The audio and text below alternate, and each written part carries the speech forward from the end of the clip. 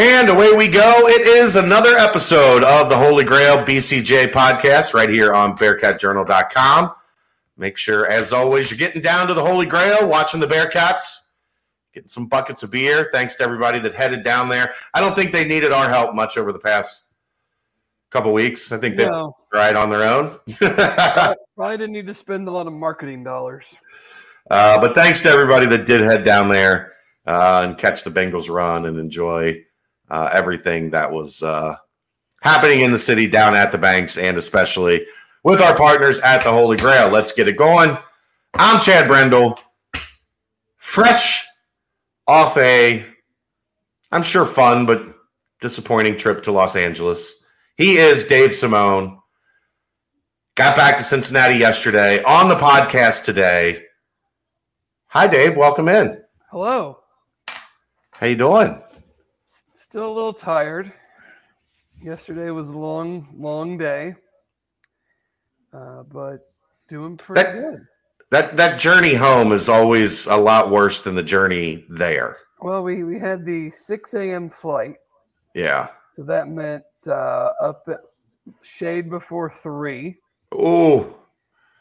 And, but, flying Delta, had 4 flights in total, all early. There you go. No luggage issues, no airport issues. So all in all, and I'm sure we'll get into many different aspects of my trip, but it was a really good time until about 2 minutes to go in the game. What are you going to do?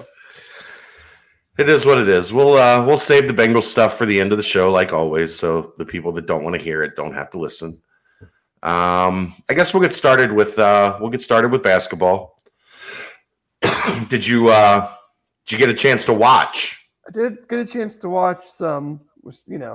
After being gone for however long it was, wanted to hang out with the fam as much as I could, and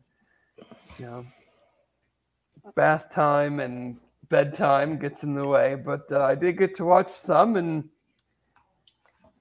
Memphis is playing pretty well right now, and they're just a different class of athlete right now than the Bearcats. I don't think that's,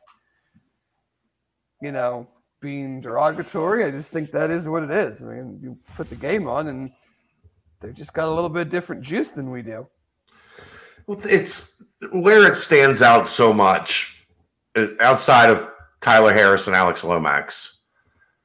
They're so long. And they're so athletic, and they've got 9-10 guys that they can just run at you in waves.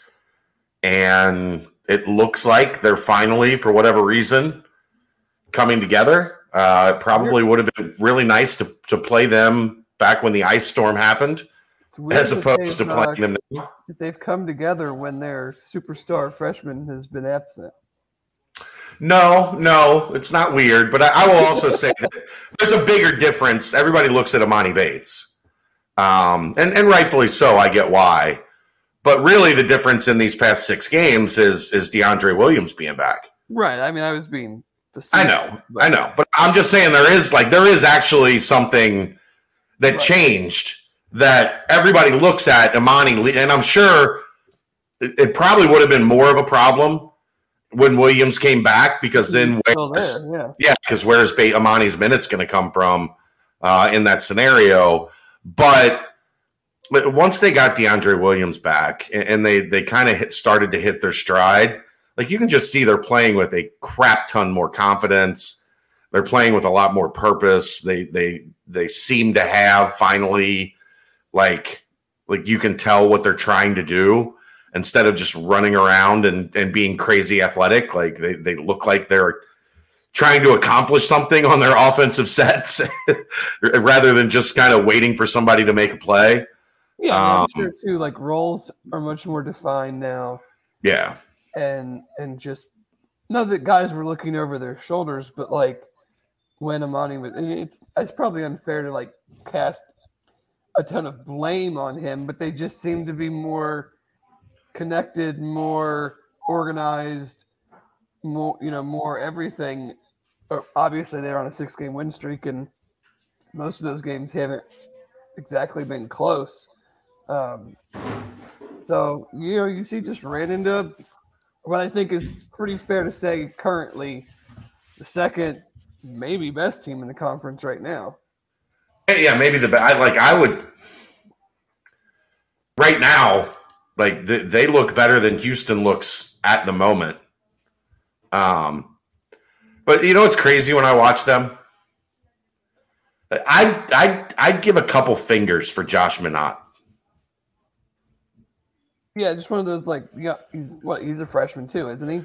True freshman. He was number 45 in the country. But in their class, the totally unheralded guy. Right. And just has kind of been a little bit of the do-all, almost glue guy that they've been able to count on almost night in, night out, which you usually can't do with a freshman at almost any level. Even the top guys are going to have freshman nights, and he's been pretty consistent all year once his minutes were established.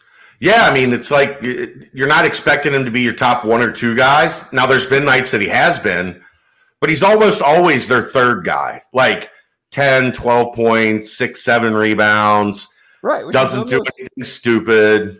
That's about as more valuable as you can get 30 in a game, but don't give me 2. If you're a coach and you know what this guy's going to pretty much give me on a night in, night out basis, how much, and being a freshman, how much does that ease your mind with the rest of the roster? Yeah. And now you've got Tyler Harris kind of fitting into his role. Alex Lomax, who I've always had a bit of a man crush on Alex Lomax because I think the kid just knows how to win. So they've got now 2 lead guards that are totally different players, but can help in a lot of ways. But you have to say, and there's the look at last night. Look at Minott. 15 minutes, 10 points, 5 of 6 from the floor, 6 rebounds, 2 blocks, 2 steals. 15 minutes. That is, and it's every night. An efficient game. That's what you're looking when you're shopping in that 50 to 100 type range, which is I think where this staff is going to be shopping a lot as things head to the Big 12. You're looking for Josh Minott. That's the epitome of this is the type of play hard, understands the game, right, does exactly what we ask, never plays outside of who he is. Top 75 guy who can come in, contribute, but we know we're going to have 2 or 3, maybe 4 years to develop him, and if he sticks around long enough, can be that guy. Right. He knows coming in, there's going to be some guys ahead of me. That's okay. Mm-hmm. And he's cool with that because he knows his role, and he knows he's still going to get minutes because he's good, but you feel comfortable in the fact that I'm going to have this guy for a couple more years, and he can be a major piece to build around. Yeah, and then you get Quinones, you get Nolly, you get Harris that we talked about. Those are their veteran guys, all of them in double digits. Jalen Duren, he's just a monster. And he gets you 13 points in 19 minutes. And then Lomax gets you 9 assists. Every piece there is now, like you said, accepting and understanding their role and becoming better at their role and, starting to really come together as a team. And this is year 4. If you look at it, there's a couple of these guys that have been there since year 1, year 2 with Penny. This is not a young team anymore. They have a couple of young pieces, but Nolly, Quinones, Williams, Lomax, Harris, Dandridge, those are all dudes that have been in college basketball for a long, long time. And it's finally coming together. You have to be happy with the fight they showed in the second half, though, right? They got their ass kicked from the jump. Yeah, it definitely wasn't a good start. That's for sure. Cincinnati shot 21% from, or 20 something percent from the floor. I forget what the final number was. 10% from three, 26% from the floor, 10% from three. They turned it over 7 times in the first half. It would have been real easy at halftime to just be like, not tonight. Lick our wounds and get ready. Quick turnaround. We're going to go ahead and hit cruise control and get ready for Wichita State on Thursday. Yeah. But, I mean, again, I don't know. This team's just so inconsistent. I mean, they're consistently inconsistent that, I don't know. It's not like you can take that second half effort and really expect it to translate. I think you can at times. Like it's a glimpse of how well they can play. But I mean, you can't look at that and go, "Oh, they turned the corner." That's what we should expect. No, but no, that's not what I was saying. It's there, but it's been there all year. It's just they've been consistently inconsistent. Just win, loss, or win, loss. I mean, it's just kind of how they've been for the last couple months, really. Yeah, and we talked about this a little on the nightcap, I think last night. It's a team that they're, because of the roster and needing an upgrade in talent. Somebody said to me earlier today, the big problem is, and it's not far off, right? But the problem is everybody needs to be one step down. Like if David DeJulius was your number 2 option, and Jeremiah Davenport was your number 3 guy, that teams kind of, they have to shut down 1 and 2, and then Jeremiah gets a little bit more space and a little bit more time to get a shot off. And then all of a sudden, Mike Adams-Woods and John Newman, those guys are your 4th, 5th option. You go to your bench. Everything fits a lot better.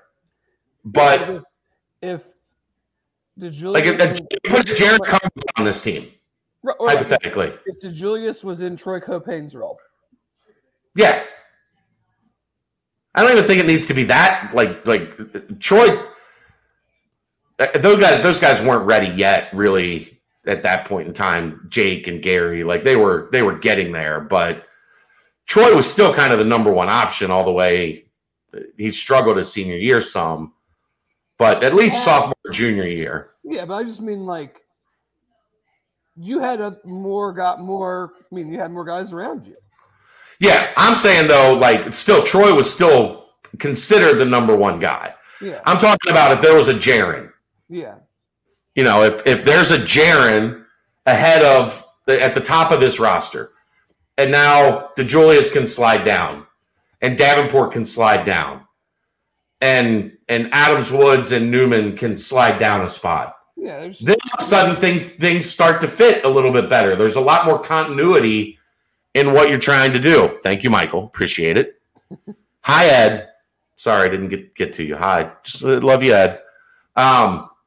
They're just, I don't think they're insanely far off. But I also don't think they're super close. Does that make sense? Yeah, the parts are just kind of cobbled together a little bit, and they don't exactly fit right. And you've got some good players. No, I don't think I'm out of my mind saying no great players. And I think David has entered very good status with what we've seen over the past 2-3 weeks. But is he conference player of the year quality? Against good teams, the opponents can just go, yeah, we'll just play him straight up. And if he gets 20 to 25, okay, whatever. But we just know that none of the other guys are going to get 18 and make it a problem for us. Or they do what Memphis did in the first half, which is double him basically everywhere he went, or deny and pressure everywhere he went, took him out of the game in the first half, and they're down by 17 at halftime. Yeah, you just make him give the ball up. Yeah. He didn't he got it and wanted to go. And Memphis was like, where are you going? We got 2 6'7" guys with 7-foot wingspans standing here. Where do you think you're going? Where are you going to possibly go? So that, I mean, more really annoyed and upset about the Tulsa loss. Because I think that was. I mean, that's kind of the thing, though, right? Like, for all of the stuff we just said, like, and granted, you have to look at it that way because that's the way this team is. But you just kind of look back and go, man, don't lose that Temple and don't lose that Tulsa, and you just feel totally different. Yeah. Even though we know this isn't a tournament team, it's not something like that. Flip those two games, and you just have a much different mindset about this year's team. Because I don't think this year's team is a huge reflection towards next year's team. I think it's kind of a one-off, being that it's a first year, and we know there's going to be some two, obviously 3, high school additions, and then we feel pretty comfortable saying they're going to be hitting the portal because everybody hits the portal. So it's going to look different again. But yeah, you just take those 2 games and you're just like, man, if you could have just had those, it just, the vibe is totally different. Go ahead. No, because you just feel like you're not so up and down.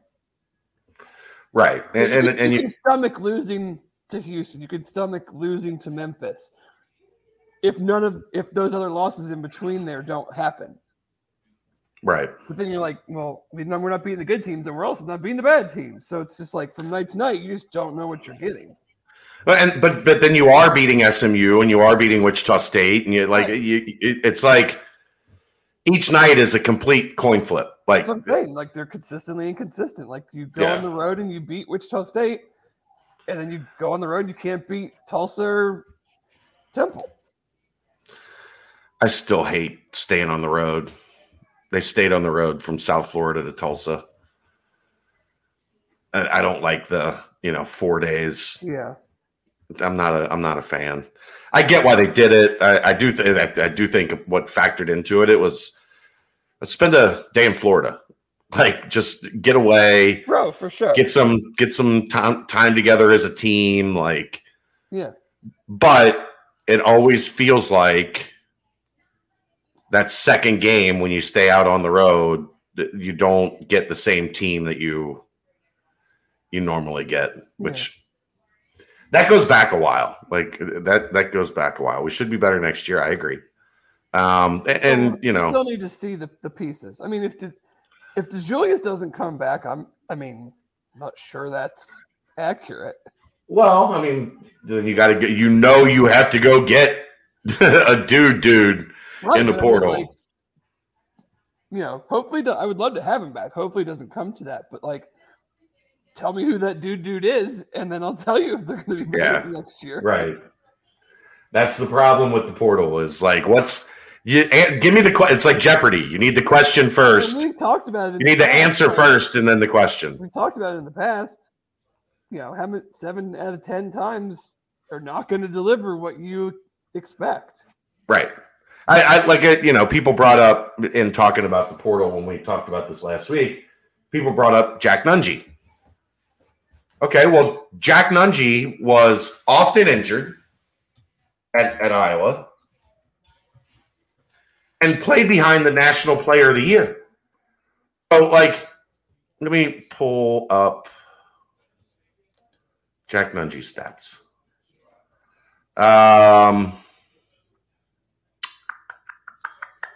Where's points? I'm looking at the wrong line. Points. Freshman, 5.7. Sophomore, 6.0. Junior, 7.1. Rebounds, 3 a game, 4.5 a game, 5 a game. 3-point percentage, 30%, 21%, 29%. Field goal percentage for a 7-footer, 44%, 36%, 45%. Those were all his numbers coming into Xavier. And he missed, his sophomore year, he missed almost the whole season. He only played 5 games. He never played over 18 minutes a game.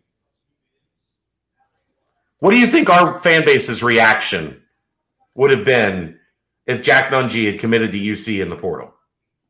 Well, mine would have been, that's nice. He's just another dude. Yeah. I'm not impressed. I shouldn't say, to me, dudes are dudes. I would say he's a guy. Yeah. He'll be a rotational guy. Like, okay.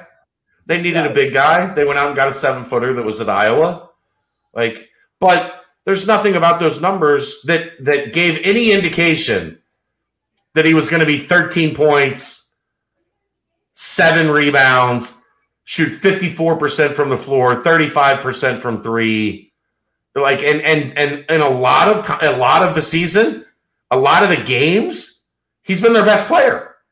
Well, so yeah, if there's a secret code to go figure out who the next Jack Nunge is, please share. Here's a funny one for you. Since you brought him up, tonight he's got 20 and 6. And they're about to lose to St. John's. And they're getting their doors blown off at home to St. John's. Yeah. So, like, yes, everyone would. Is my family doing better? Yes, Kelly is doing great right now. She's got clinical trial tomorrow. Her first one was last week. She's doing really good. Thank you for asking. But that's the problem with the portal, Dave. There was nothing about Jack Nunge that said, "Damn, that's an awesome get for Xavier." Well, because like, if you knew that was what was going to be happening, he wouldn't be at Xavier. Yeah, he'd be at Kansas or Duke or North Carolina. Like, but they got it right. And that's the point being, that's the crapshoot of the portal. Right. I'm not going to call it a guessing game, but you have no idea either when you add a piece in the portal, you have no idea how that guy's going to react in one of two ways. A, he's coming from a similar level school, but his expected minutes are going way up. Yeah. You don't know what that means. Or B, they're coming up, and what he did might be impressive, but you have no idea if that's what level that is going to translate to. Exactly. So it's, you just you don't know. You literally don't know. You have no clue. Playing with all new guys, playing against all new guys after you've been in his case, 3-year college player. And turning into, he's probably going to end up being second team All Big East, something along those lines. Like, great job by Xavier to scout and hit on the guy. But I just don't, like I said, I think if you would have proposed UC fans with Jack Nunge last offseason,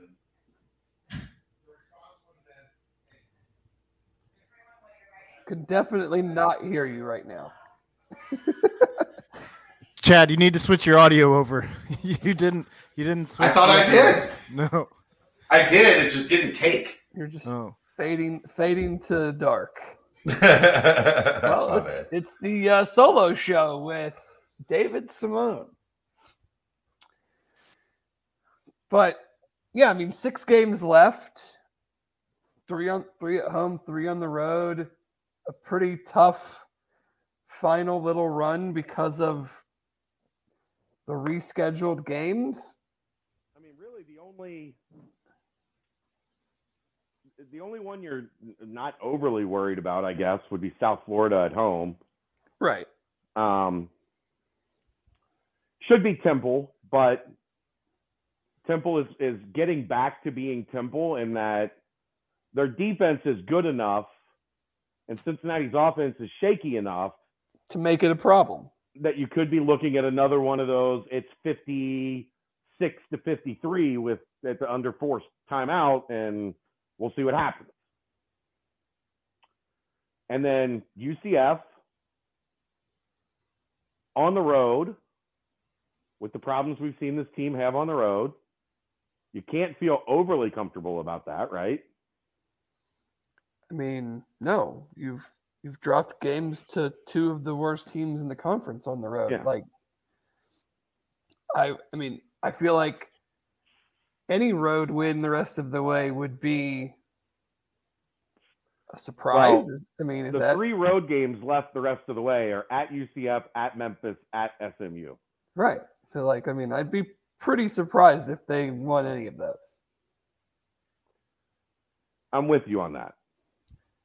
And they're going to get SMU on SMU's senior night and pissed off as all hell that Cincinnati killed them here. Yeah. So, I mean, it's just a game where SMU can't afford a loss if they want to they're try going to be trying to get into the tournament. They're on the bubble now. Yeah. Got to love Houston for the, doing the Yeah. league is solid, starting to lose a couple games. We need you to drop these 2 to SMU and Memphis so SMU and Memphis can maybe get us a couple extra tournament credits on the way out the door. Yeah. Yeah, I mean, yeah. If they go 3-3, I think that's and that gets you to 19 going into the AAC tournament, which was right where I said, 19 wins, 17 to 19 wins. They're at 16. We adjusted up a little bit after Illinois, and then we recorrected again a couple weeks later. I think we were right from the start, clearly, that 18, 19 win range. If they can go 3-3 the rest of the way, tomorrow night's an important one in that. If they go 3-3 and win a game in the conference tournament, I'll be totally fine with the season. That's 20. I would be fine with that. Yeah. If they go less than 3-3 in the rest of the way, that means they dropped something at home that they probably shouldn't have. And then if they don't win a game, I'll kind of look at it as a flame out second half of the season. Yeah, I mean, I think somebody brought up a good point. With a new coach, you always have that, I don't want to say element of surprise, but the first time you see a new coach, especially if they've got a decent roster, and I know everybody's up in arms. This is not a terrible roster. Is it a great roster? Is it a top of the conference roster? No. Is it a bottom of the conference roster? Also, no. You know what it is? It's a middle of the conference roster. Where are they placed right now, Dave? It's fine. They're in the middle of the conference. And that's part of the reason that it's like, you either need to be really good or really bad. Yeah, but that doesn't work in college basketball. No. Being really bad gets you nothing. No.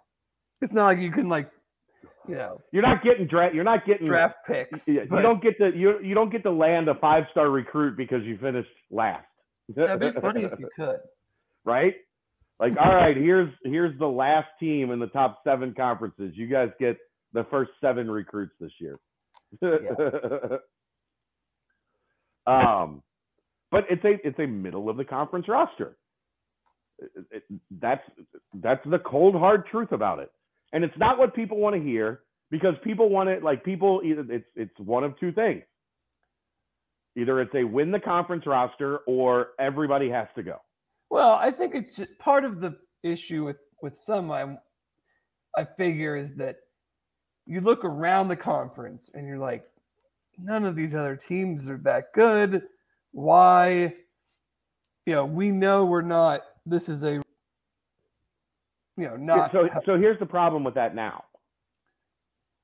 So you're trending towards 3 teams potentially getting in if they handle their business down the stretch. That would still be stunning to me.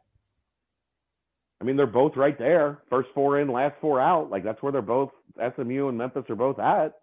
But then don't they have to play each other again still or something? Who knows? I don't know if they have to play each other again. But my point being, the problem is now the middle of the conference has improved. but only to the point that all of them are about the same. So there's not a lot of separation. It used to be like there were pretty clear tiers in this conference. Like, these are the 3 best teams. They're probably going to make the tournament. Yeah, these are the next 3 and everybody teams. else stunk. Yeah, like, and then it was a huge drop off to like the bottom 5 or 6 of the conference. Now it's more like, this is the best team. These 2, Memphis and SMU, are a little bit better than everybody else.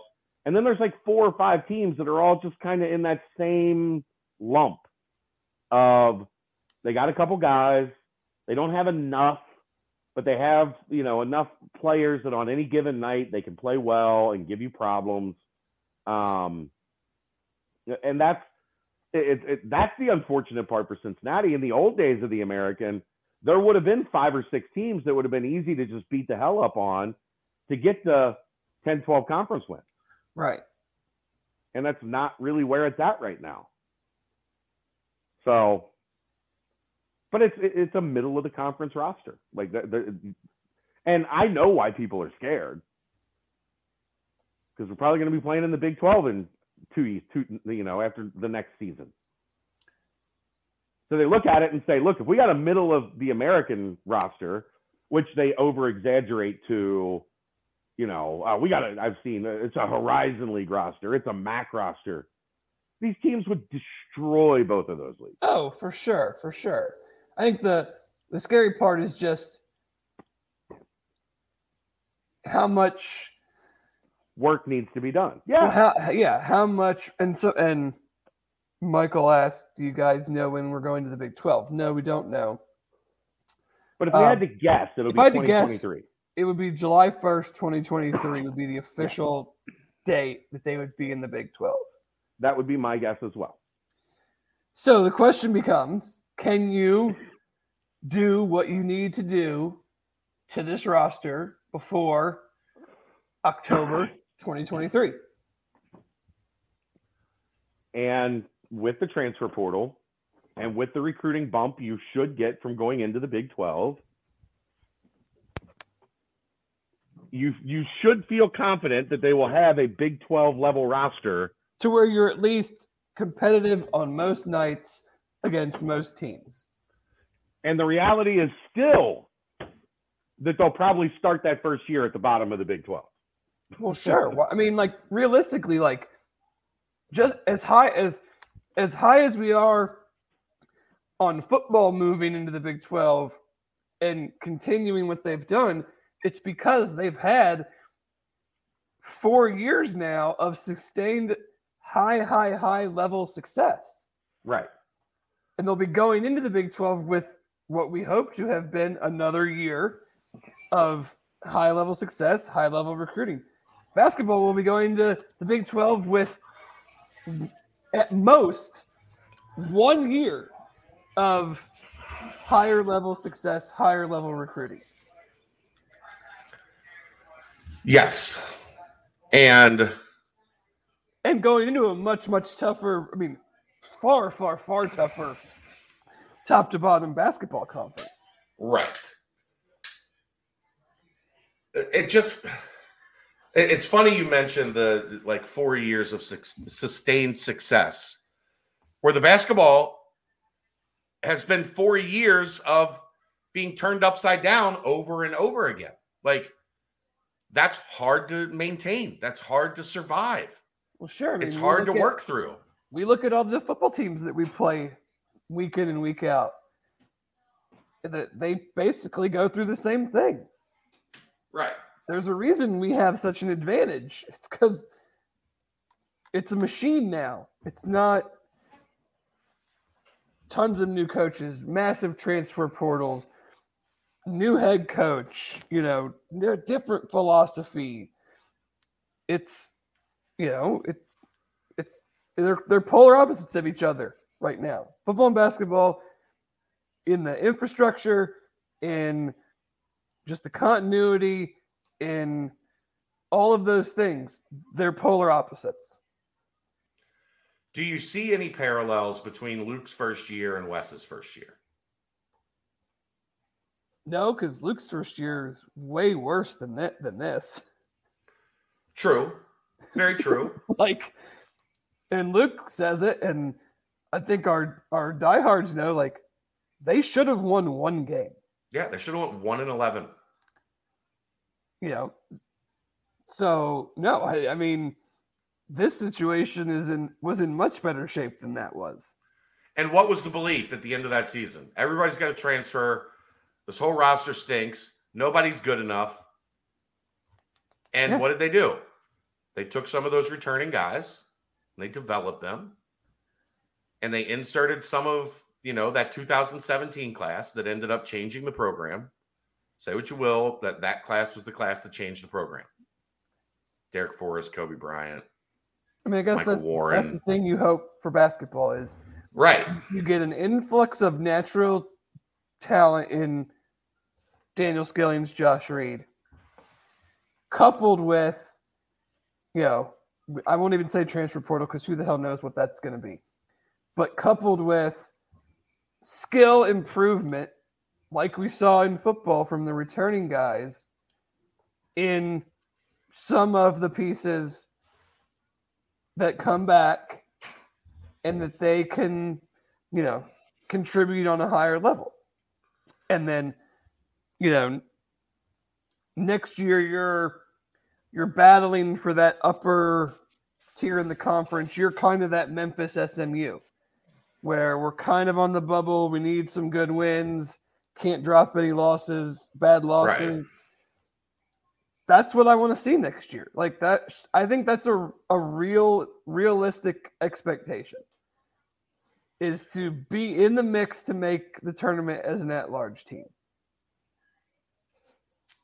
Yeah, and that doesn't necessarily mean make it or bust, but it means no. I want to, like, this time next year with 6 games to go, I want to look at the schedule and go, if we win this game, and don't lose to this crappy team on Selection Sunday, we will be nervous on whether we get in or not. And if you beat Tulsa and Temple, like you said, or Tulsa and Tulane at the start of the conference season, and you do a better job against Monmouth, who you had no business losing to, like all of a sudden you're talking about a 19-win team already that's 19-6, right? And has a win over Illinois and a win over SMU, and you're probably talking about them in that light. Yeah, because you're a fringe team because you don't really have the wins to put yourself in the tournament right now, right? But you have the ability to put yourself there because you're still playing SMU again, you're still playing Houston again, and you have the conference tournament. As long as you don't drop any like really, really bad games, that's where I want to be next year. I want to see what the freshmen can provide, who grows, and then at this point next year, 6 games left, are we in the mix? Like if we do what we're supposed to do or what we think we're capable of doing on Selection Sunday, maybe we don't even feel confident, but you're at least like, it could go our way. And if we don't get in, hey, we don't get in. But like, get us to the point. But we're looking at bracket matrix, right? Get us to the point where we're nervous on Selection Sunday. Do you guys expect some players entering the transfer portal? Yes, it's college basketball. Like, do I think there's going to be a lot? Do I think it's going to be a mass exodus? No. It might be 1. It might be 2. I don't expect a large number there.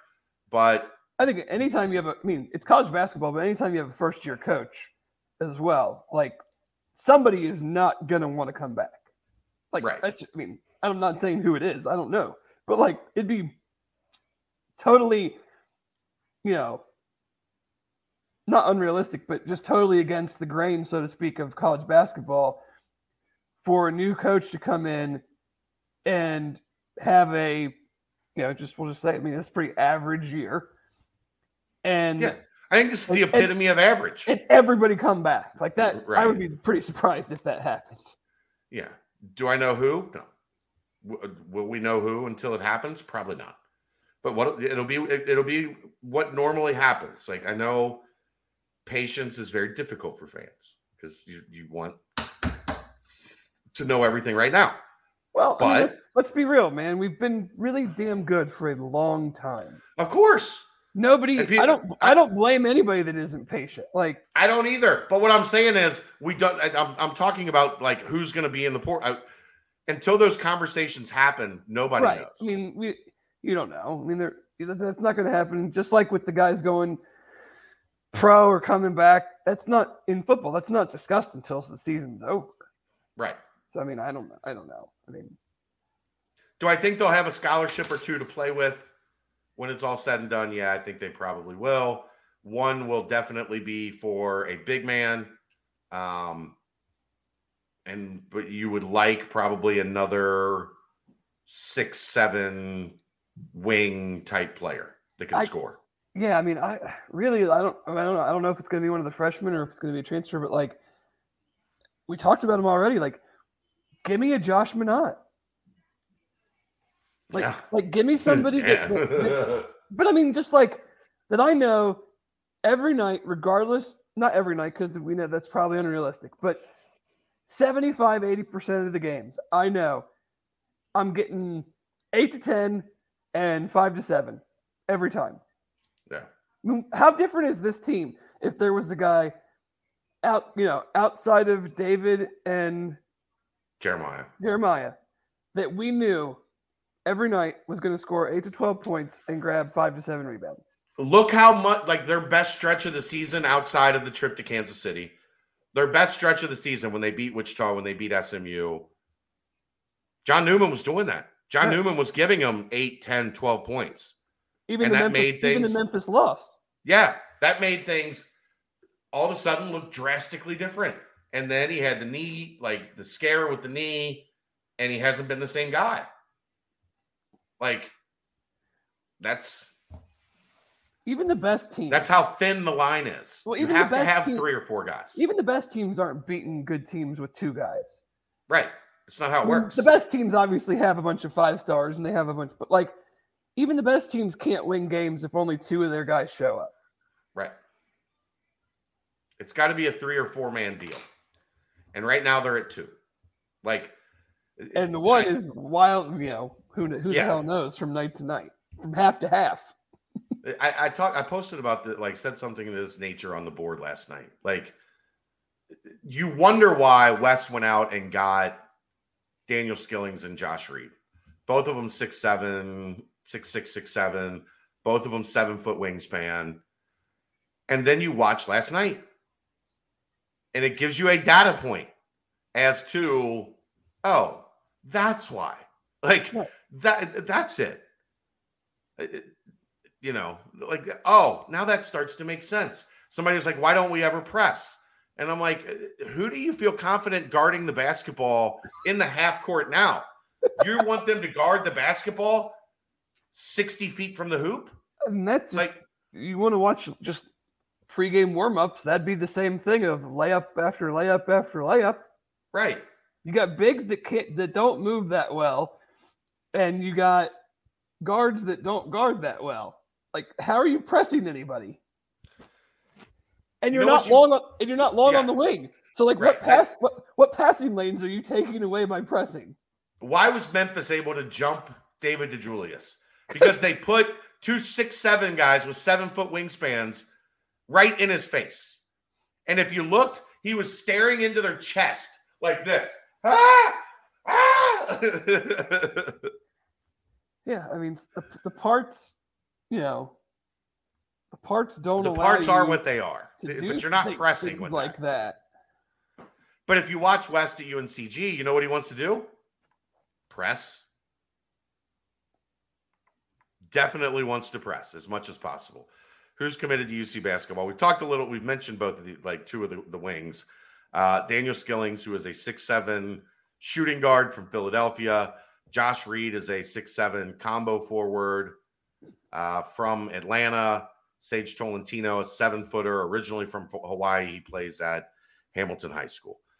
Do you foresee David DeJulius returning next season? Chuck, I have no fucking clue. No clue. Like, those conversations haven't happened. So, like with John Newman, we know, right? John Newman would be a surprise if he didn't return because he said he came here to play 2 years for Wes Miller. Like, we know that. He told us that. Right. David and Julius, we don't know. Like we don't have any idea what his thought process is on does he want to spend a 5th year in college playing basketball? Does he want to go live in a hippie commune in Oregon? Like we have no clue. Like what, maybe he wants to work on a show cruise in the Caribbean. Maybe he just doesn't like school and is like, I'm done. Right. Like those That's conversations. That one is always my favorite. It's like, why wouldn't that guy come back? Well, maybe he doesn't like to go to class. Right. Maybe as someone who didn't love to go to class for much of his college career, I can tell you, like, not everybody wants to just keep doing the class and the lifting and the workouts and the travel without being paid. And they've had enough. And if they want to pursue a professional career, like you're 24 years old, it's time to go get paid. Some of them for something. Some of them are like Garrett Campbell, and they're like, you know what? I'm going to be a doctor, so I'm going to be in school for 10 years anyway. I might as well get a couple of years paid because his first couple of years were a walk-on. Then he moved on to scholarship. Shit, might as well get that extra year, that 6th year, paid for while I continue on my schooling. Like each situation is different. None of the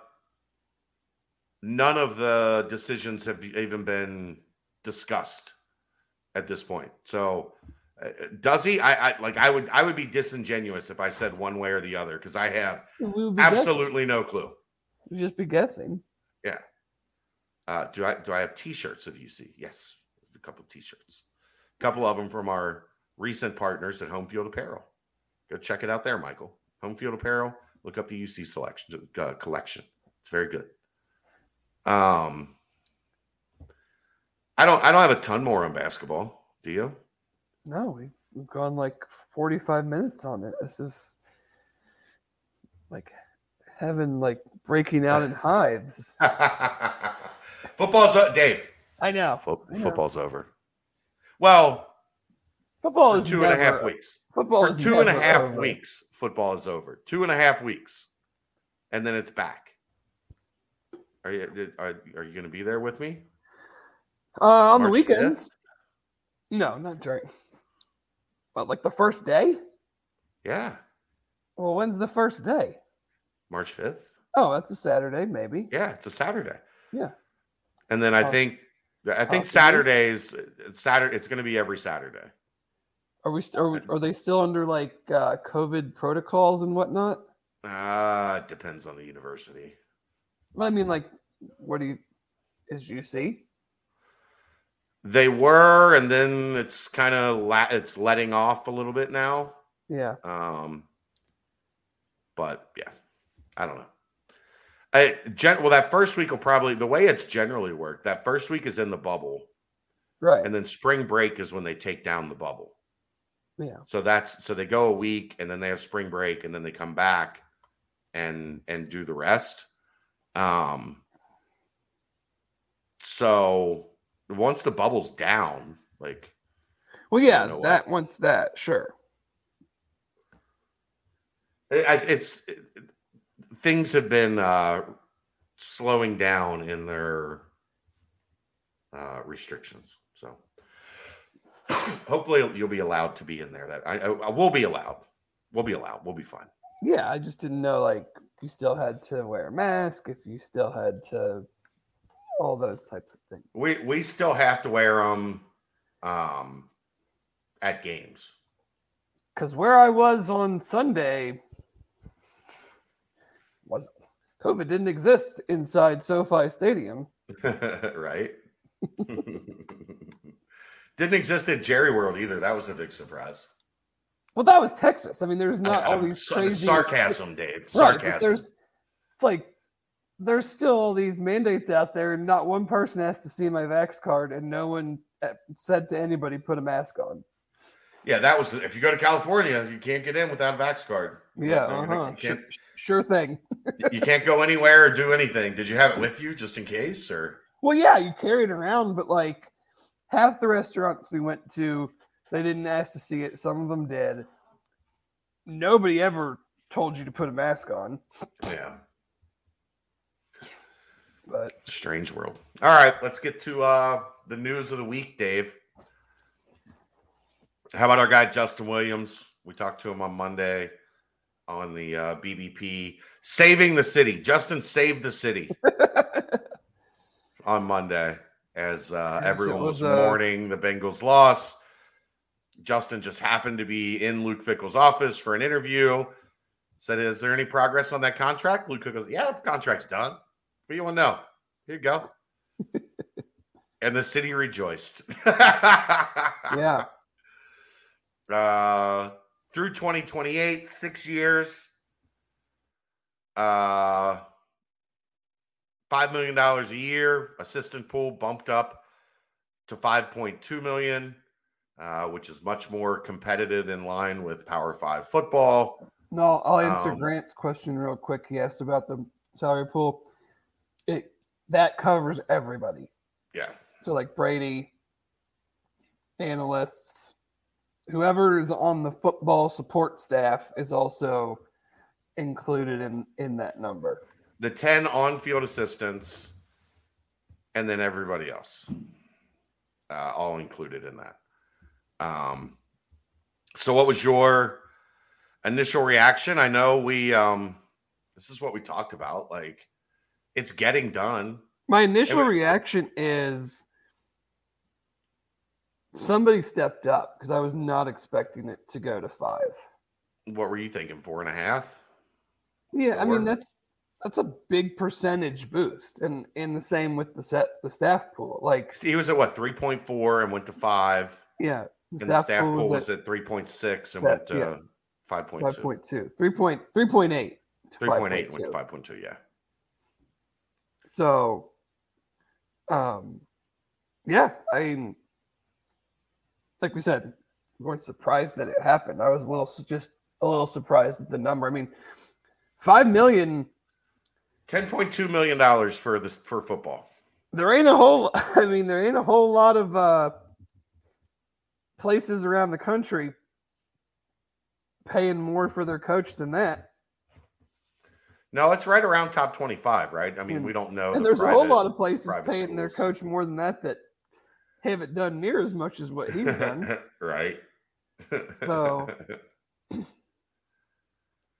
very true on that. How about the information we got that John Cunningham brought this to him in week 7? Luke said, "I'm not opening that. I'm going to put it in my bag. We'll get to it when the job is done." I think people think that we're lying. That's very on brand. I genuinely think people don't believe us when we say, like, he will not deal with this shit during the season. He won't do it. And I think they genuinely think we're lying. Well, I mean, read the rest of the Q&A, and it's like, during the season, if it doesn't have to do with ball, he doesn't care about it. At all. And I think that because so many coaches have lied, and you know what I mean? Like, have been caught in those lies, everybody thinks, well, this guy's lying too. And it's like, no, really, that's how his brain just works. Now, I could see it, in reality, 5-10 minutes one night, he kind of reads through it. But, like, it's not like he read through it. If anybody read through it, it would, like, he gave it to Amy. Right, but I mean, like, said here.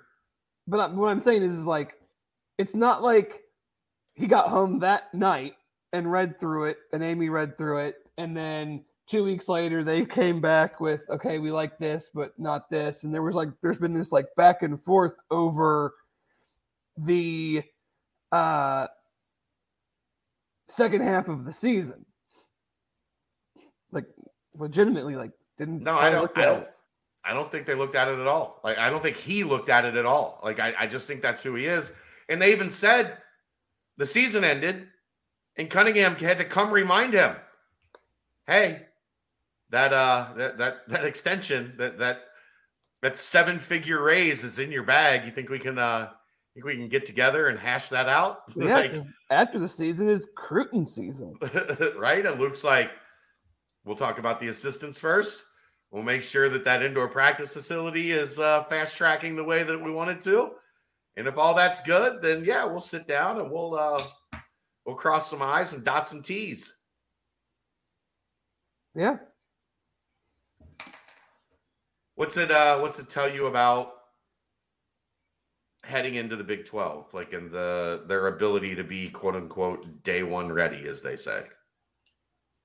I mean, I'm never really worried about the football program itself. Yeah. I think,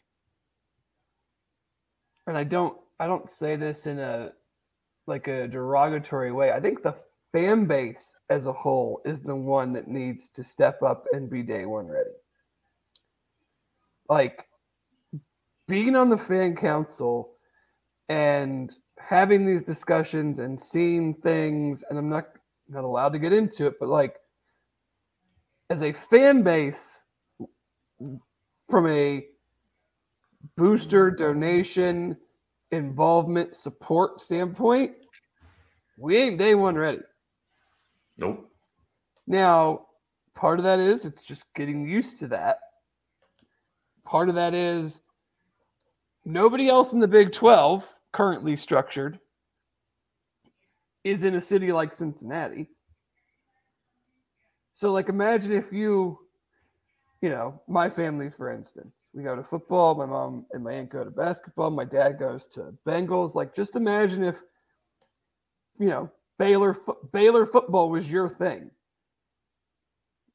You got plenty of extra money to give to Baylor football. That's what you're up against.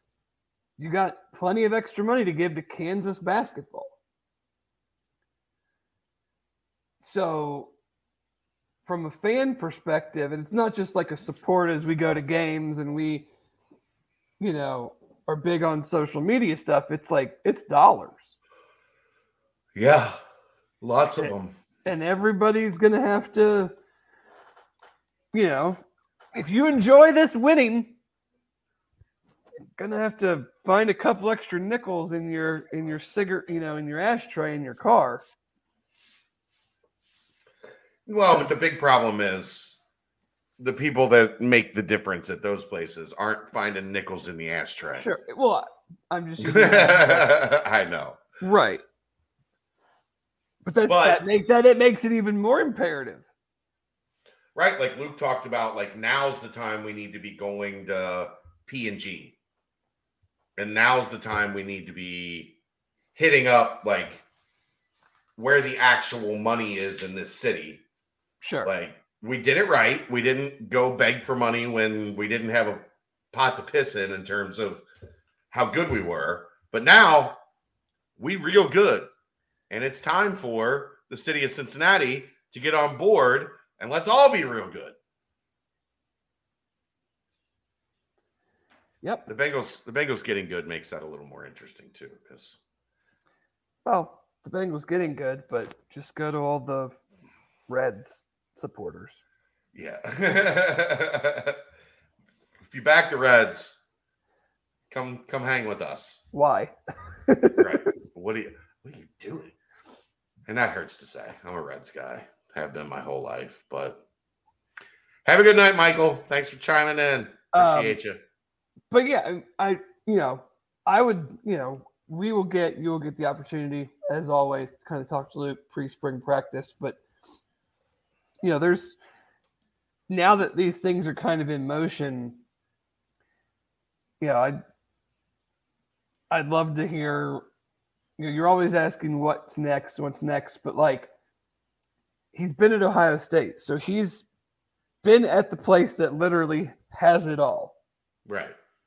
So the big, shiny new practice facility thing is the, North Star is the attention grabber. But like these big programs, I want to know from him, like, what are the incremental behind the scenes things that we don't even really see that you feel like are needed to kind of keep moving the operation forward? Right. Outside of being able to have ex NFL head coaches as analysts right. and stuff like that. Like, what are the things that will put them more on par with the bigger programs? Because there is stuff that goes even deeper than just facilities. Yeah, I mean, I think it's interesting because I think there's a very fine line when you start looking at, like, in Alabama, Georgia, like, what are they spending that is necessary Sure. to be great? What are they spending that is just because they can? No, here's the thing I don't think people get. They have to. Because there's things that are necessary. That's, to me, that's like they have to. Well, let me get to what I mean by they have to. You know what they don't ever do in college athletics? Right, they have to break even. Yeah, they don't ever have any, like, there's never money in the black when we get to the end of the fiscal year. Somehow it always either ends up almost canceling out, or we lost money last year. We brought in, $187 million. But our athletic department lost money. It probably goes to paying down debt on things or to scholarships. I mean, that's what I would think. Some of it, yeah. But there's also just, like, they do some frivolous shit. Because they're not paying for all these new facilities in cash. They're taking out loans, so they're paying the debt down. But my point being, it would be easier still paying the damn debt down on the Lender Center. From the Lender Center. Yeah, I know. I'm aware. I know we know, but I'm just saying, like, everybody talks about Big 12 money and building I tell you where the Big 12 money's going. It's going to pay down the debt on that building. And the next building and the next building. And now the next building. Exactly. We're 4 buildings in on where there's debt. Or at least will be. But didn't mean to sidetrack there. But you have to find that balance of, this is the stuff that we need. And not just like, we have to have this because everybody else has it, even though it doesn't really matter at all. Like, where they've been really lucky, I think it's like just funny, like, when you talk about that stuff, like, who do you think brings the plans to Nick Saban? Is like, okay, here's where the recording studio is going to go, and here's where the barbershop, because he's going, this is not going to help us be better at football. Right. But he knows it's going to help us get better players. But, like, they build the recording studio in how many times do you think those things actually get used? Very little. I mean, I'm sure there are guys that have that. But they probably are fearful of, like, coach is going to see me not focusing on football. Right.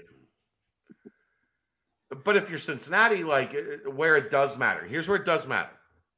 You invite a kid to spring practice on March 11th. And that's a windy, 45-degree, cloudy day in Cincinnati. And they got to stand at Shakely Athletic Facility in their hoodie, in their jacket, or some gloves on. Even in the bubble, half the MAC has indoor facilities. Right. And then my dad went to Wittenberg in Springfield. They have an indoor facility. It's insanely nice. Yeah. Like, insanely nice. Weight room, insanely nice. Indoor, insane. Like, that's a D3 school that is good at football, but it's a D3 school. That's the stuff that matters.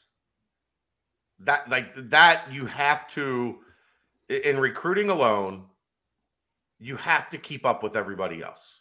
That's why Luke is so adamant about, like, I'm not looking at my contract until I'm certain that this indoor practice facility is happening.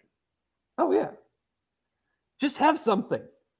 They're not going to the recruits they're not going to nitpick who's this is nicer, who's that is nicer. Right, they're not going home and grading everything. Well, the bathrooms at Michigan were an 8, but the way they displayed the uniforms at Oregon, I liked more than the way they display them at Georgia. Right. Like, no, they're you just have to be on par. You have to be like on equal footing. It doesn't have to be as good, but it has to exist.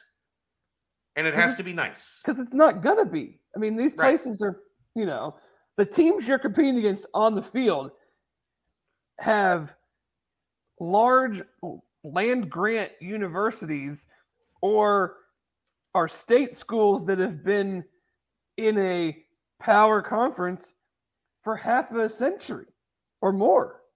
Right. Like, we're never going to catch up. But you can at least, get a little closer. Like, it's just not from that standpoint, we're never going to catch up. How are you going to catch up to places like Ohio State and Alabama where football's been important? They're 100 years behind. Right. 100 years behind. So don't think of it as catching up. Think of it as just, having something that is similar. Think of it as getting drafted. Like you're getting your chance to go play in the big leagues. You just got to prove you belong. You've been playing in the minors. Call a spade, especially in the football world. You've been playing in the minors for a long time. Yeah. And now's your chance to go play in the big leagues. Don't screw it up. Get it right. What else you got, Dave? Football related. Football recruiting's kind of in a lull right now. Looks like the conference schedule with dates will be announced tomorrow afternoon. Okay. And it also looks like it will just be a reversal of this year. Yeah. They threw the towel in on creativity. Which for UC turns out to be pretty good. Except for if you have season tickets. I just mean for the team. Yeah, I know. not a lot of marquee home battles. But we're in a dog shit conference. What do people expect? Yeah, exactly. At Arkansas, Indiana here. Miami at Paul Brown. Yeah, Miami and Paul Brown. Who's the FCS? I think Kennesaw State. Okay. And then a flip-flop of this year, which you go to SMU, you go to UCF, but your home games are on the easier. Like, I think it's better. All very winnable. Right. It's better on the standpoint of having to break in a lot of new, a good amount of new in some areas. Yeah. You don't want your harder games at home because you're probably going to, have a struggle or two on the road as is. Right. So you don't want to. You'd rather just know that you're going to get some wins because you're at home. Well, we'll have that to discuss going forward. Other than that, combines in 2 weeks. So there'll be plenty of UC stuff surrounding that. But, other than that, there's, we're kind of in that quiet football period. Yeah, I think everybody's on vacation. Yeah. Because you're in one of those dead period windows, which this is why those dead period windows exist, is so that coaches can get a vacation in. And then once you come back, as soon as you come back, it's spring football, it's recruiting. You're right in the mix of getting started on that 2023 class, or at least what used to be started on the next class. They've already got a heck of a head start from where things used to be. But yeah, it'll be interesting once everything kicks back up. But right now it's kind of in that in that slow period. So thank you, Luke Fickle, for telling Justin about your extension so that we had something to talk about football-wise this week on the podcast. Much appreciated. Yeah, for sure. All right, timestamp that football, Aaron. Timestamp, y'all. And let's get to Dave Does Los Angeles. Where do you want to start? I don't know. How was the trip out there? How was the Atlanta airport? How were the flights? Was everything smooth? Well, let's see. Let's start with the flight from. Was it Cincinnati to Atlanta or Atlanta to LA? One of those flights.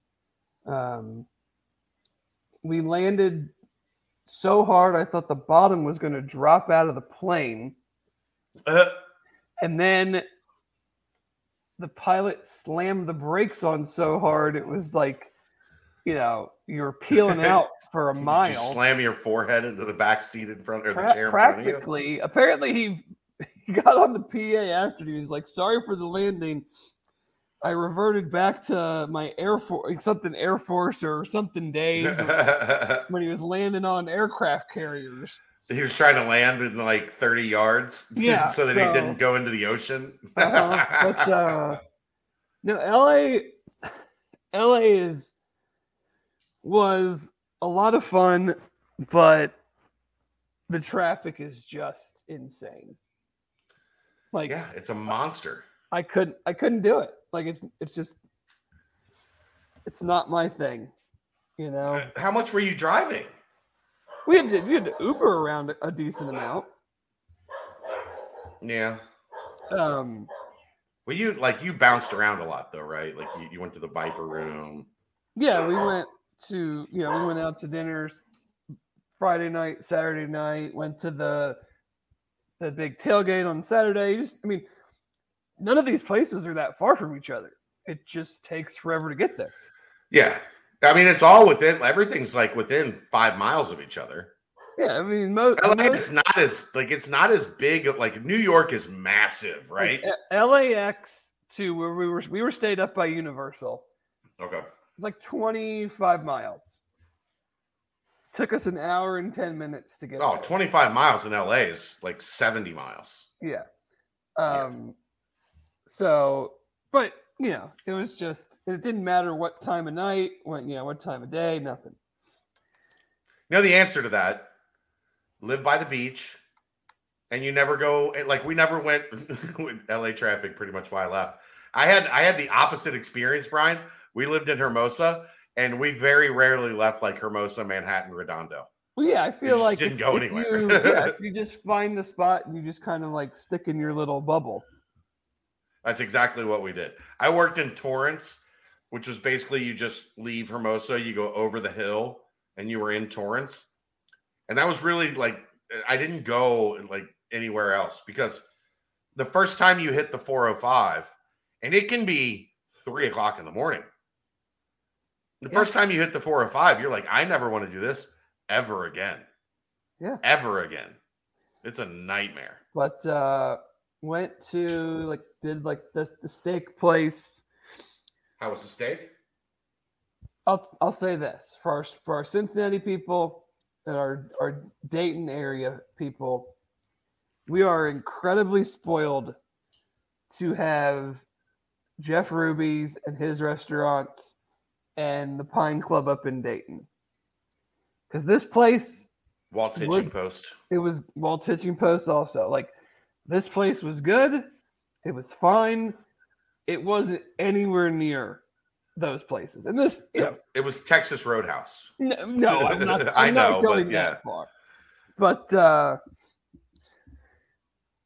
was Friday night. We did the Bengals tailgate. Saturday, that was pretty cool. We had to leave to go to dinner Saturday before Coolio showed up and performed. Gosh, really upset you missed that one. Yeah, right? Exactly. My chicken parm was much, much better than than Coolio's performance. I know that much. Chicken parm, you taste so That was the good. best. That was the best meal I had the whole time. Chicken parm and some pasta. But I mean, it was much. I mean, there was a heat advisory on. It was hot, right? It was much warmer. I mean, it was nice and it was warm, but it was much warmer than even the normal. We did get lucky as all get out after the game. After we left the game, we got an Uber, in the Uber on the freeway in less than like 25 minutes. Impressive. It was, we just got lucky that the Uber that grabbed our fare was like a block away from where we were standing. So I called the guy and I was like, "Don't move, we'll come to you." Stay right there.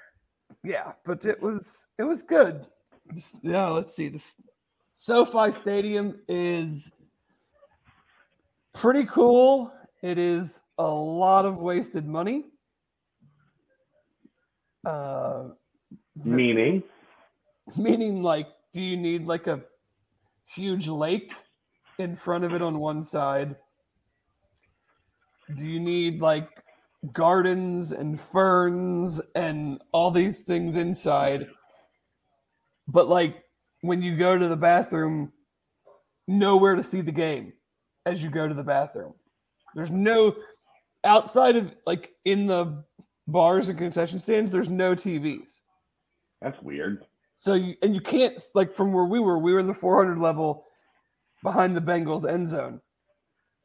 So you walk to the one around the side to go to the bathroom, and it's a decent little walk. There's no TVs anywhere, and you can't see the game. Like, you can't even see the massive scoreboard. You can't hear anything. You go to the bathroom, there's no radio or sound in the bathroom. So it's you kind don't of even get like the radio in the bathroom? No. Like, if you went to the bathroom, you had no idea what was going on in the game.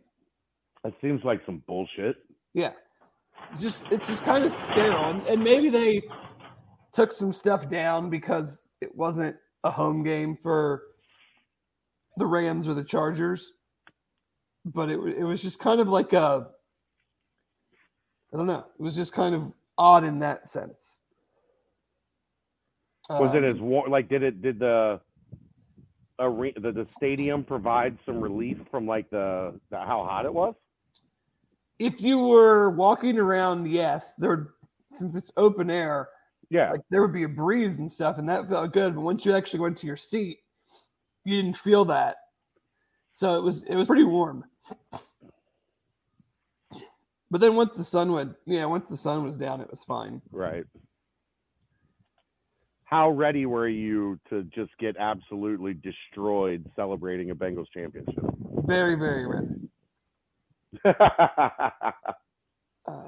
But at what point? Like, so I'm guessing it wasn't the T. Higgins touchdown, but the interception that happened right afterwards. Dave was like, "This is a wrap." No, I wasn't. I felt pretty good. I was feeling real good as Sean McVay kept trying to run the Bengals into a Super Bowl win. Yeah. And then someone 2.2 yards at a time. Someone else on the last possession decided to call the plays. Hope that guy, has bad things happen to him. Hey, Sean, we have Cooper Kupp. But no. And they're putting Eli Apple on him. I mean, we should look at that.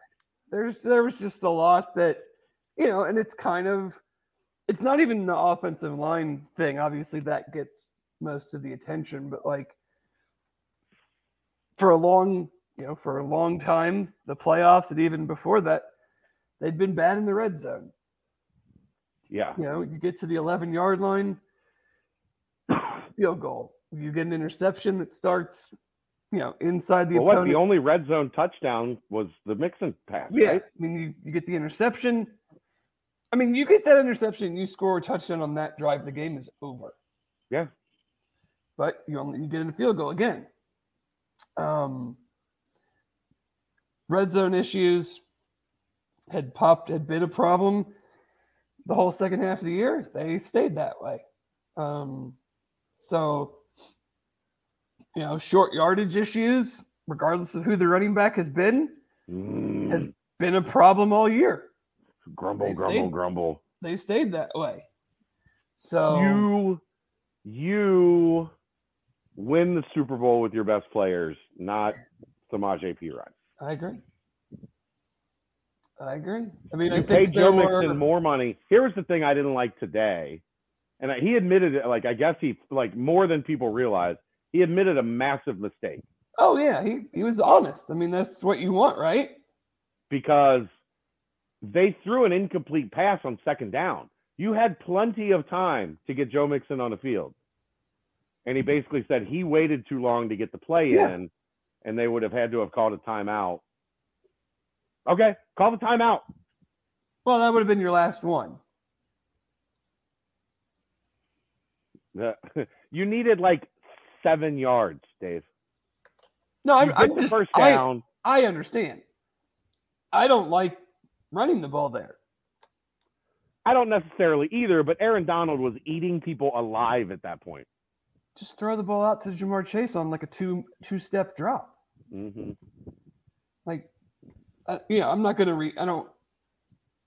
rehash, stuff like that. I mean, we saw it. We know, there's going to be calls that you wish you had back. I still said my biggest complaint was it wasn't that I didn't like Perine taking the 3rd and 1 instead of Mixon.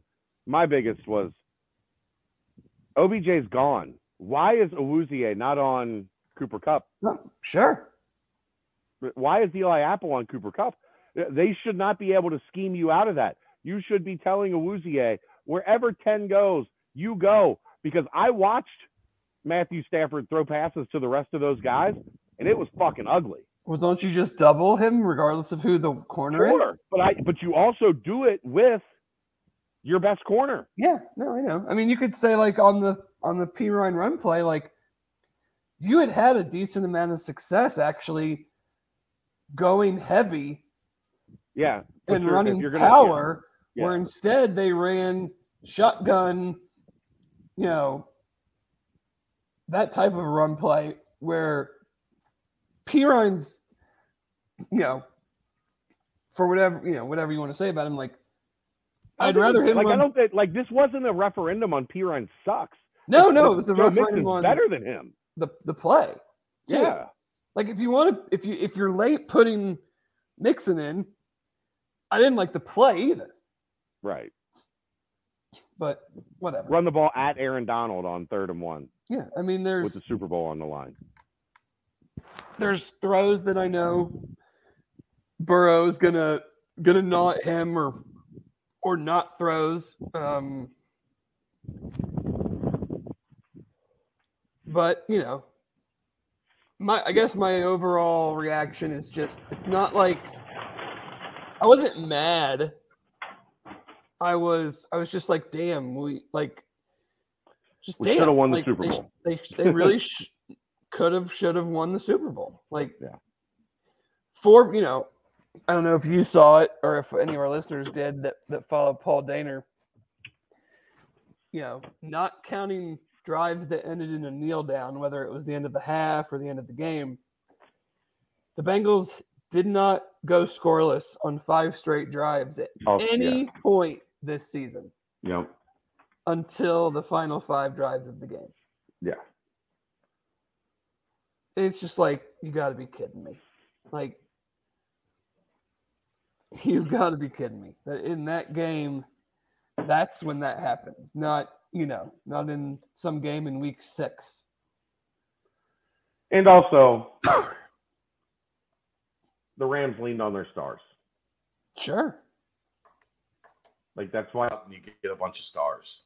So that when you're in the Super Bowl and the game's on the line, your stars are the ones that the game is in their hands. Yeah. And the Bengals didn't do that, and that was frustrating.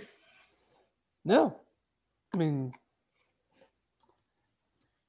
How many throws to Chase over those final 5 drives, whatever? Like, find a way to get the ball in his hands. I mean, him and T torched Jalen Ramsey. Torched. Like the worst game of Jalen Ramsey's career. So, but that's the way it goes sometimes. I mean, I know obviously a lot of people are, talking about the calls at the end, and the one I'm looking, excuse me. The one on Logan Wilson was a bad call, but I mean, terrible. My thing is, I really only have 2 takeaways from the officiating. One is, I just didn't like that you called it one way for 58 minutes, basically, and then changed it up, yeah. Which everybody in the NFL. I mean, I was listening to something where they were talking about a podcast Scott Pioli was on, who used to be the general manager of the Patriots when they had Brady and Belichick, right. And that Belichick would basically tell the players in the conference championship game and the Super Bowl, be more physical. They aren't going to call penalties. Right. Nobody wants to watch the Super Bowl where the refs throw a flag on every other play. Right. And did they miss a clear penalty on T. Higgins? Absolutely. Like, I saw it from my seat. But like, if you're gonna let that go, and I'm sure there was one holding penalty the entire game. How does the Bengals dog shit offensive line not hold for one right. holding penalty?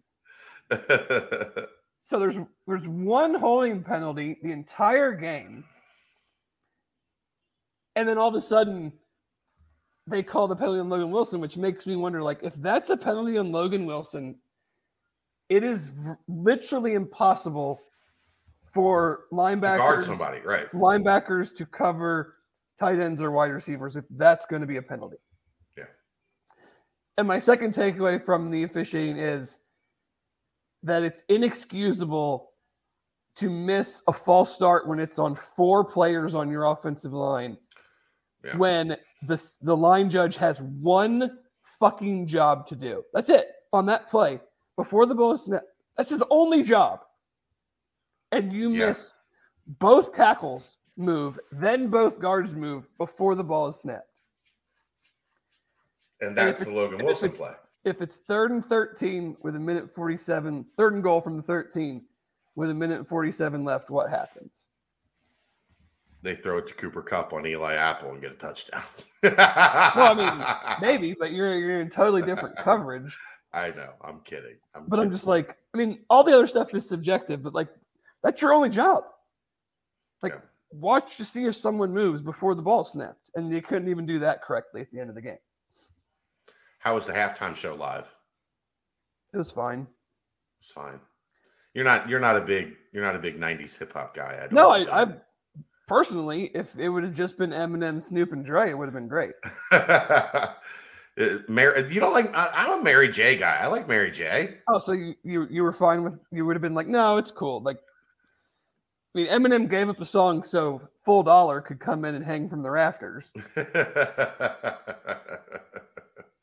He's put on some weight. No, I enjoyed all of it, and as soon as it was over, I was like, that's cool. Let's go win a fucking Super Bowl. Yeah, that's the thing. Your brain was in a different place. Yeah. You were not Evan McPherson. No. Who appeared to be having the time of his life at the time. I don't blame him either. I mean, right. What adjustments does he have to make? Yeah. Kick the ball. I thought it was cool. The way that the lights show worked was cool. Like, the whole thing was cool, but I'm there to watch the Super Bowl, man. It could have been. You waited your whole life for this. It could have been anybody out there at halftime. I'd have felt the same way. Oh shit! But it was a very, very, very cool experience that I hope we get to do again. But you just never know. I mean, no. I think they will. I think Burrow's a different dude. Yeah. But you just never know. I mean, so many things have to go your way, and being good helps them go your way. Right. But you have injuries and, sure, what happens in the rest of the division kind of went their way this year. I mean, if Jamar Chase just has a normal rookie year, Right. that's really good. Yeah. Do you go 1,100 yards? Like if he has 8 touchdowns, right? Like, I mean, just go back to the Chiefs game that they won at home to clinch the division. He had 266 yards and 3 touchdowns. Right. They has 175 yards and 2 touchdowns, which would be insane. And they don't lose. win that game. Yeah. And then they have to go to Cleveland the next week, and they have to win just to make the playoffs. Right. And they don't win, then they don't even make the playoffs. Like, so many things. Like, it's just not so easy to be like, oh yeah, we're young and Burrow's great, and like, I think they'll be back. Like, I think they're gonna be in the mix for a long time. They also did the one thing in the NFL that matters probably more than any other league. They got hot at the right time. And they know that there's no magic formula to getting hot at the right time. No, the Ravens won a Super Bowl with fucking Joe Flacco. Yeah. Because he had the hottest, best 3-4 games of his life. Right. At the exact right time. But I think they've got the quarterback, and I'm not worried.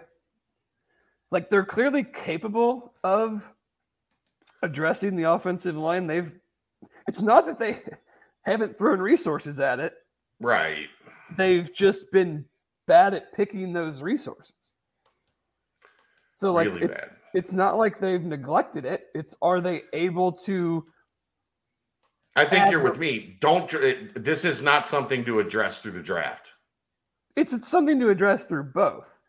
Yeah, but it's not something to only address through the draft. No, you're not getting appreciably better just going like, oh yeah, we're going to get a guy at 31 and plug him in at whatever, left guard, and that's going to fix the line. No.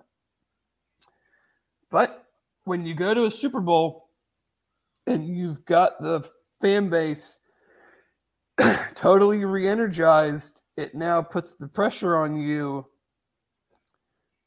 to keep it going. Yep.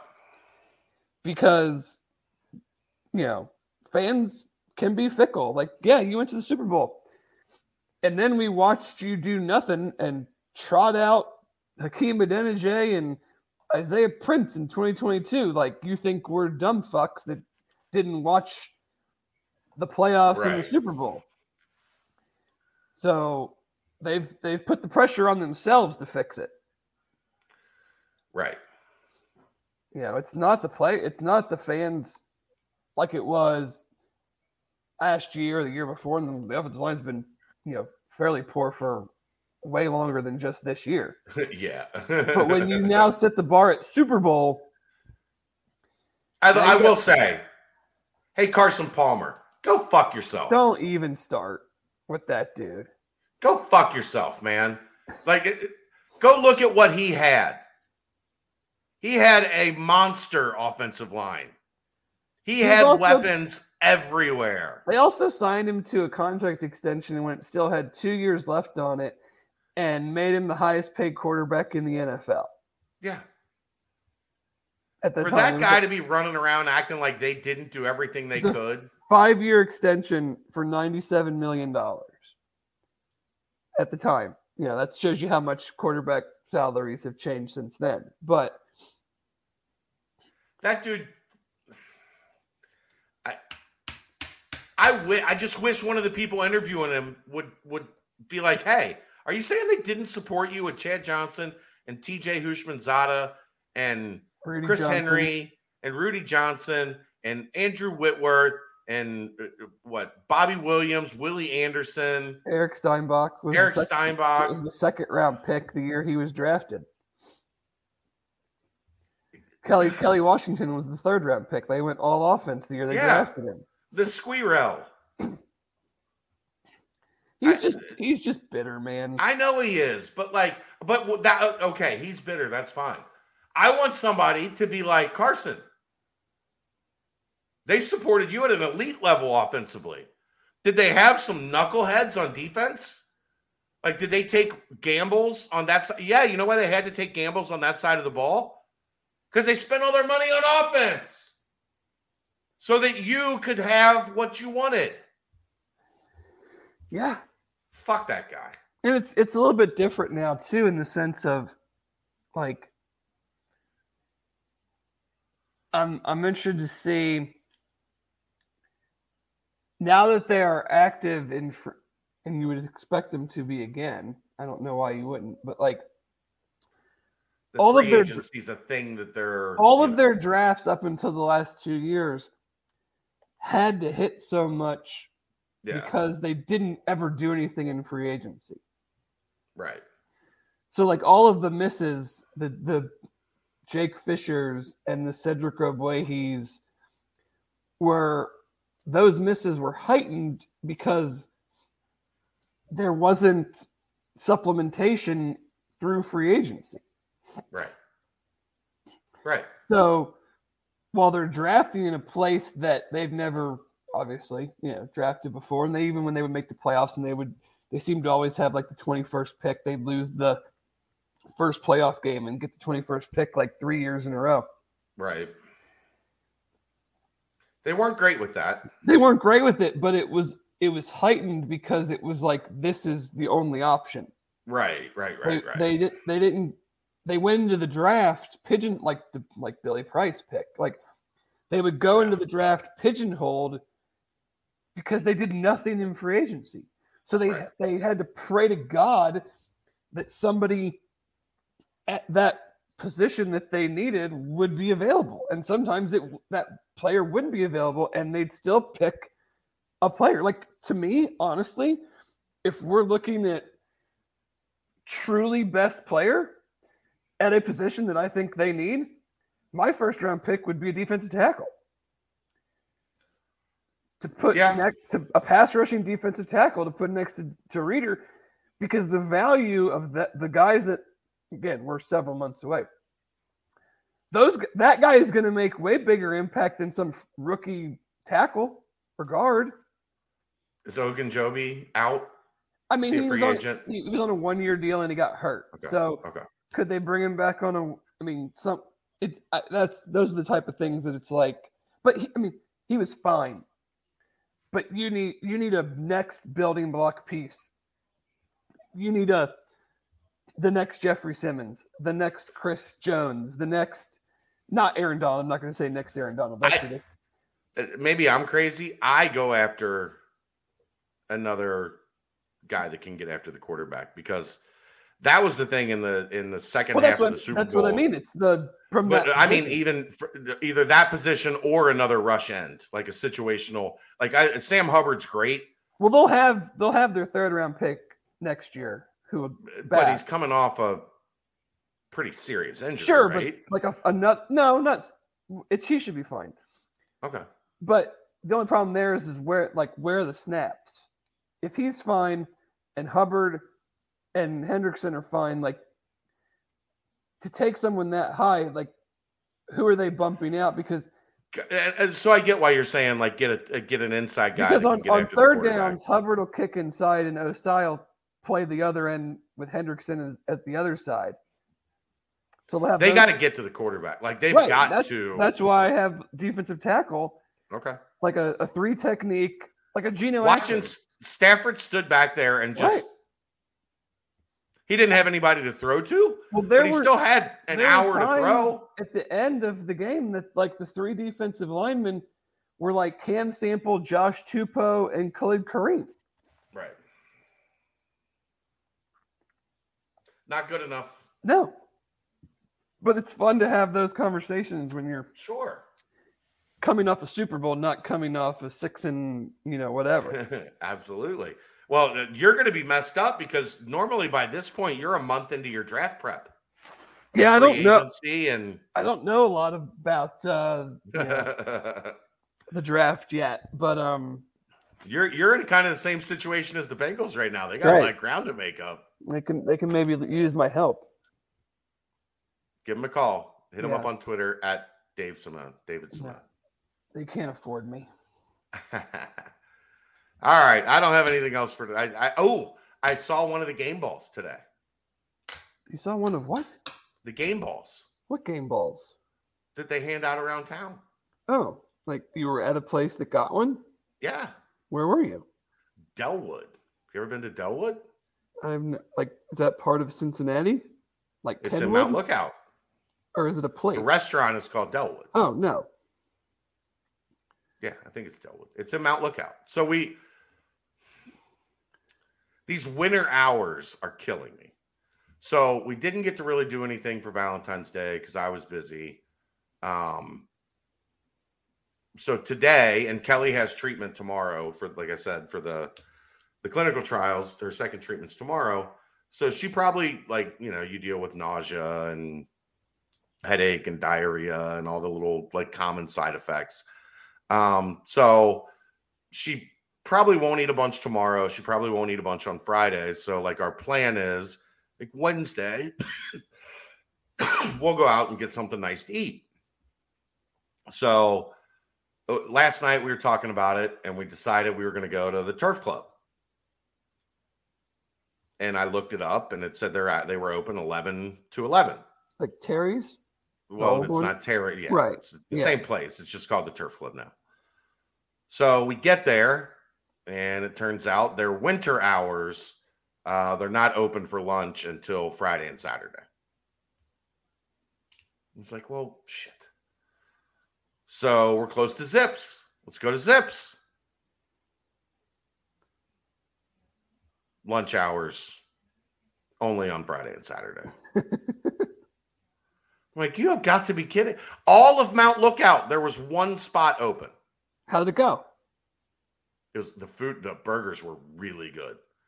They had kind of like an In-N-Out sauce on them. They were just a basic double cheeseburger, really good bun, 2 really good patties, good sauce. They had some crinkle fries. They had kind of a aioli that went with it. We also got some ketchup.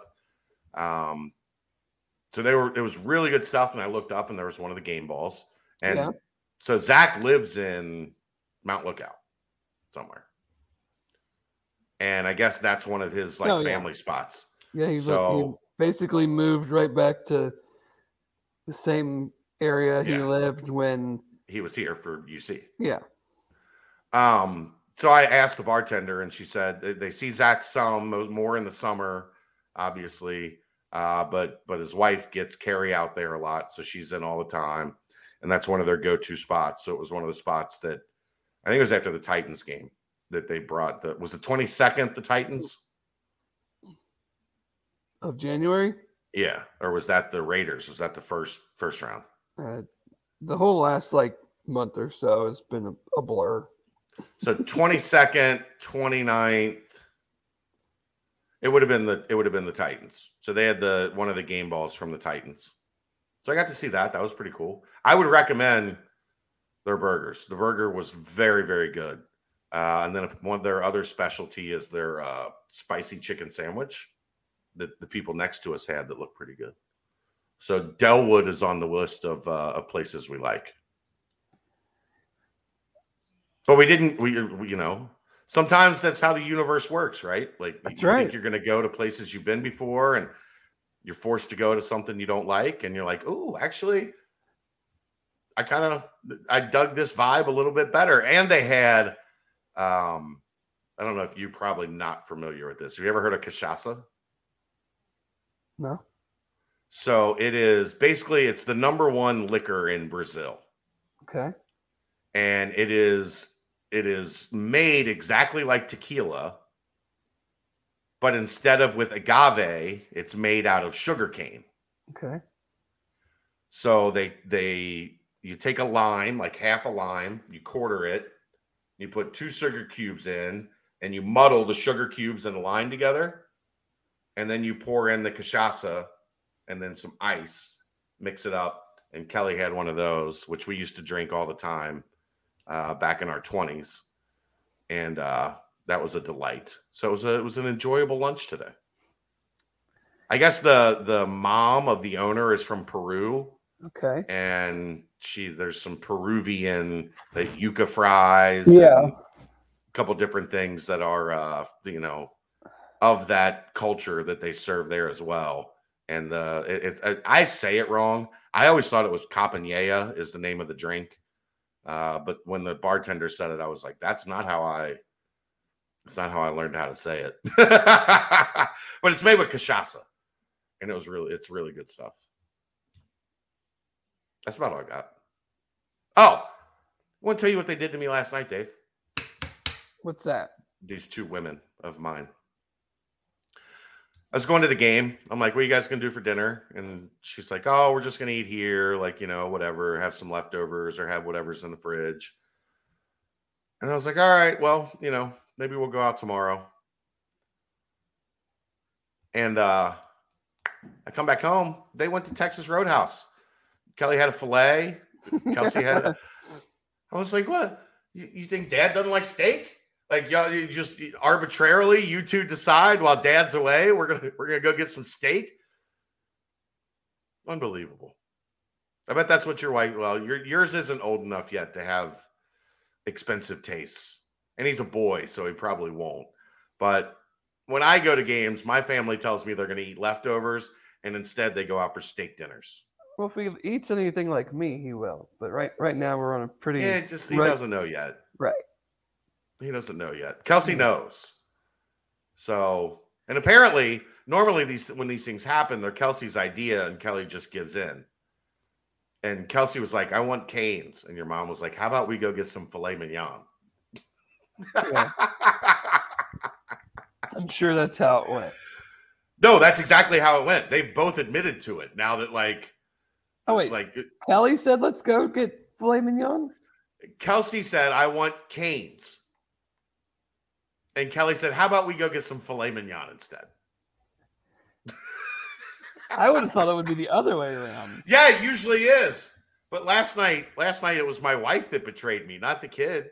They could have went and got like an $8 order from Cane's, and instead they went out. Now Saturday you're gonna suggest something. They're gonna go, no, let's just get Chipotle. Yeah, let's just get.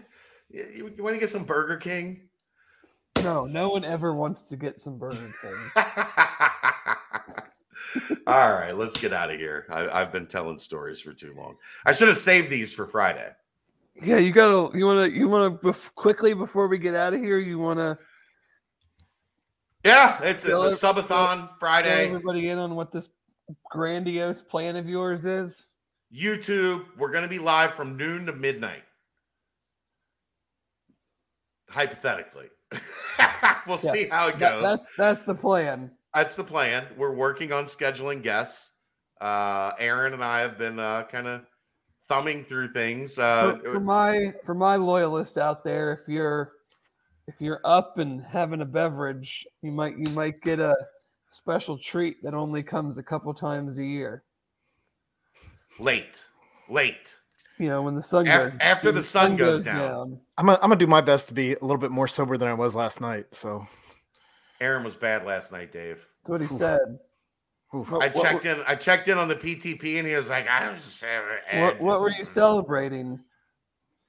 I was trying to not watch that game. They had $2 fat tires apparently at Mia's. That it was Tuesday. You were celebrating Tuesday. Yeah.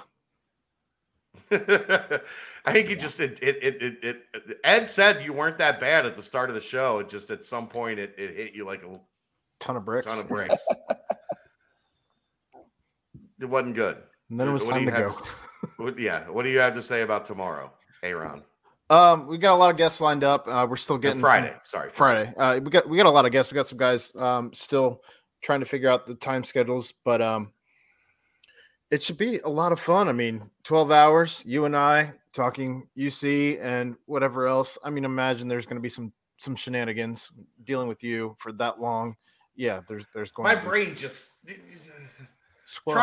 imagine trying to keep me on track for 12 hours. I didn't marry you. That's not my job, but on Friday it is. So we'll see. We do have a new tentative. Yes, we're still ironing out time. The GOAT, Dan Horde. There we go. Has agreed to come on. We also added Mo Egger since we last updated everybody. Mo is coming on. So another All-American from the basketball team. Working on it. And we'll see. I've got a couple other feelers out. I'm waiting to hear back from some people. Got some things to shore up tomorrow. It's going to be fun. Like it at work, if you're hanging out at work all day, that'll be a great, turn us on at lunch and keep us on throughout the afternoon. I've been working so far I've been working hard to fill up the daytime hours. Yeah. Because I think those are the most difficult. I agree. The nighttime stuff I think is going to take care of itself. I think it'll be fun. And then we just have to wait for the guy in Mexico to tell us when is good for him. Right. So that's when it'll all start to fall in place is when the boss man says, this is when I can grace you with my presence for 20 minutes from Mexico. We'll also be doing giveaways every hour. We have 12 giveaways from 513 shirts that we'll be doing throughout the day. You have to be on the channel, subscribed, liked, and commenting. We're giving away 4 of these bad boys, the state of Cincinnati flags, and 8 Bearcat articles of clothing of your choice. The hats, the hoodies, you name it. You go into the Bearcat Journal section at 513 shirts, and you get to pick whatever you want. And I'll have an app on my phone that we can enter the contestants in, so you can see that I'm not cheating or anything like that. So, all right, you're welcome. Cool. Get out of here, Dave. Thanks as always. Appreciate the recap of your trip to LA, and we'll be back in a week. Next week will be a little. We're gonna have to stretch it a little bit next week, but the following week we'll get to preview spring football. So, if football season just starts all over again, might have to find a guest for next week. Yeah, well, we're gonna probably use up all our guests. No, I got one. If you got one, that we've discussed in the past. Okay. Recently. I mean, even if we haven't, I don't care. If we're going to need a guest next week. So, all right, that wraps it up. Thanks to Dave. Thanks to Aaron. We'll see you next time. It's the BCJ Podcast, brought to you by the Holy Grail, right here on BearcatJournal.com.